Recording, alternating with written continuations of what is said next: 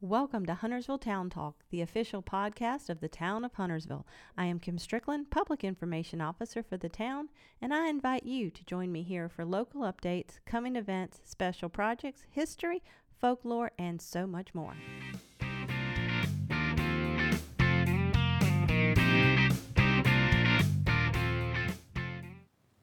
Well, welcome back to Huntersville Town Talk. It has been quite a while since we have provided you a podcast.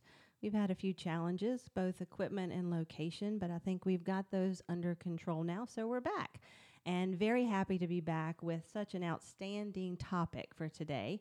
Whether you're a history buff or a numbers geek, I am going to say this word maybe just once today, but I'm going to say it because the word is sesquicentennial.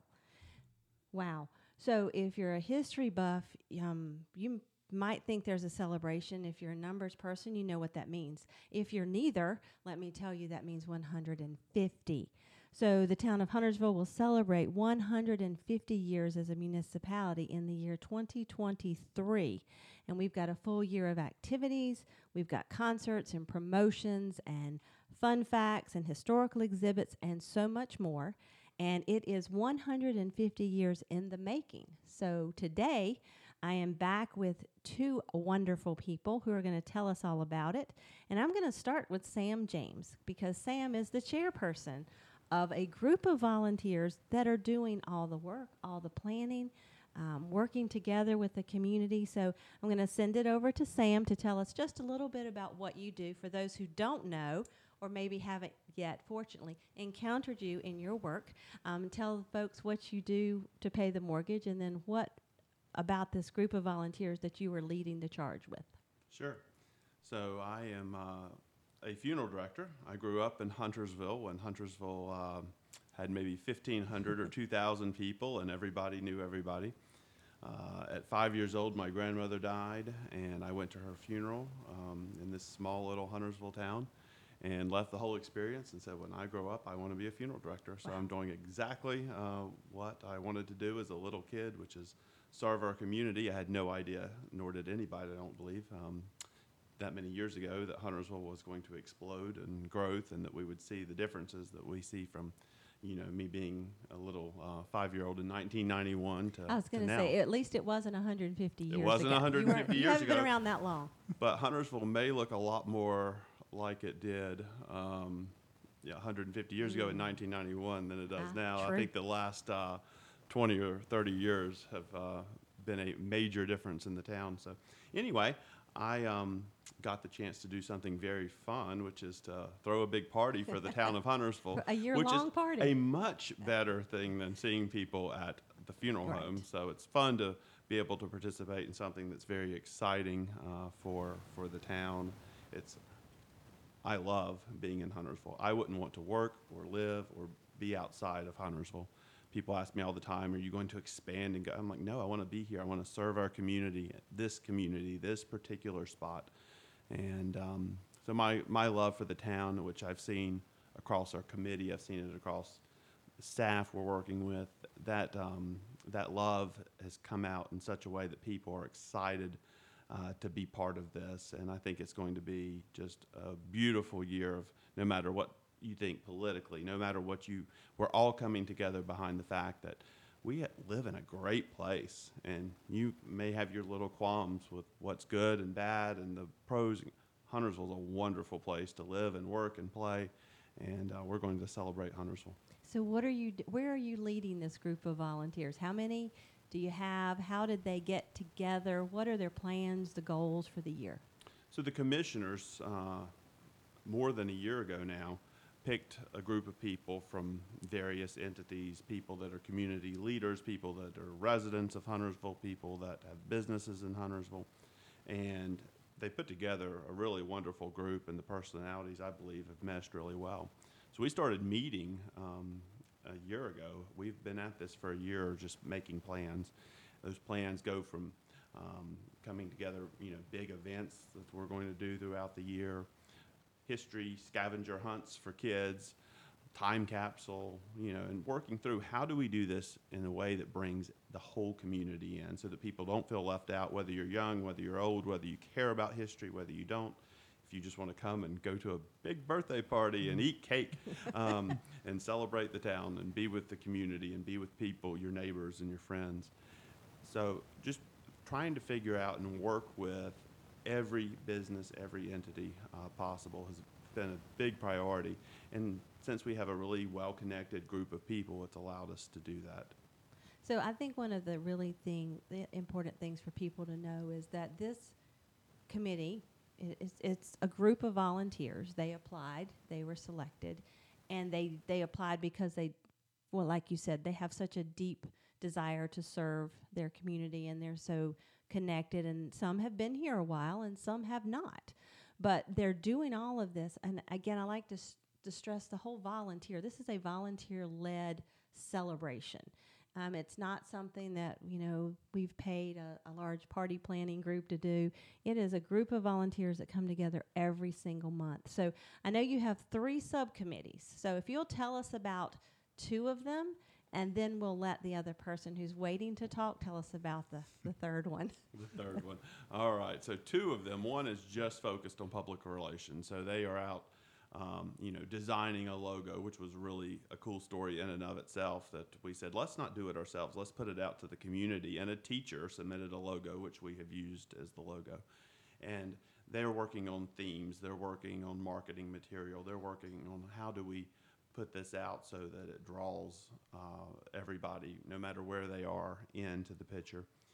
The other committee is it's the nerdy committee, and they are so good at doing it. It's the history gathering committee. So they're the ones that love the facts. They're the ones who are members of the historical society, and they're the ones who we wouldn't be able to put this together without, because they're bringing the meat. They're sitting there at the library doing the research and going to pull files, and just an amazing amount of work, and I love it. And each committee member is so different, but the ability of and just seeing over the course of time how the committee has worked together, and you kind of know your own strength. Like as soon as you hear, okay, here are the committees, which one do you draw which one's your skill set in? They were all kind of like me, and they've worked so well together. So, and then we have the most, I think, difficult committee, which is planning a lot of parties. So that's Mr. Michael that's in charge of that. Yeah. So that's right. Michael J. Cox, our Parks and Recreation Director, is here, as he is actually the staff liaison for the whole committee.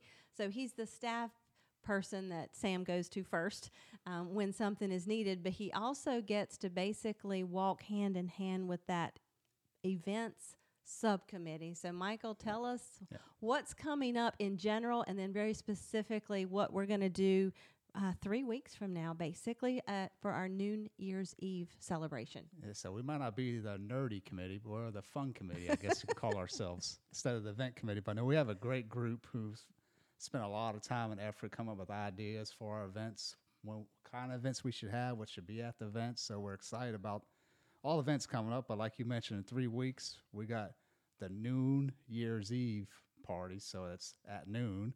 But the event starts at 10 a.m. at Birkdale, 10 to 12, and it'll be located near the ice skating rink. So ice skating rink will be open. You will be able to do reservations online, and it will take walk-ups. So that's part of the event. We'll have face painters. We'll have stilt walkers, balloon twisters. We'll have live music. Have a Roman bubble master. So this is really kid-friendly, but once again, adults, obviously we encourage adults. Anybody can ice skate, right? So, well, maybe not, yeah, but so we can try. You can try.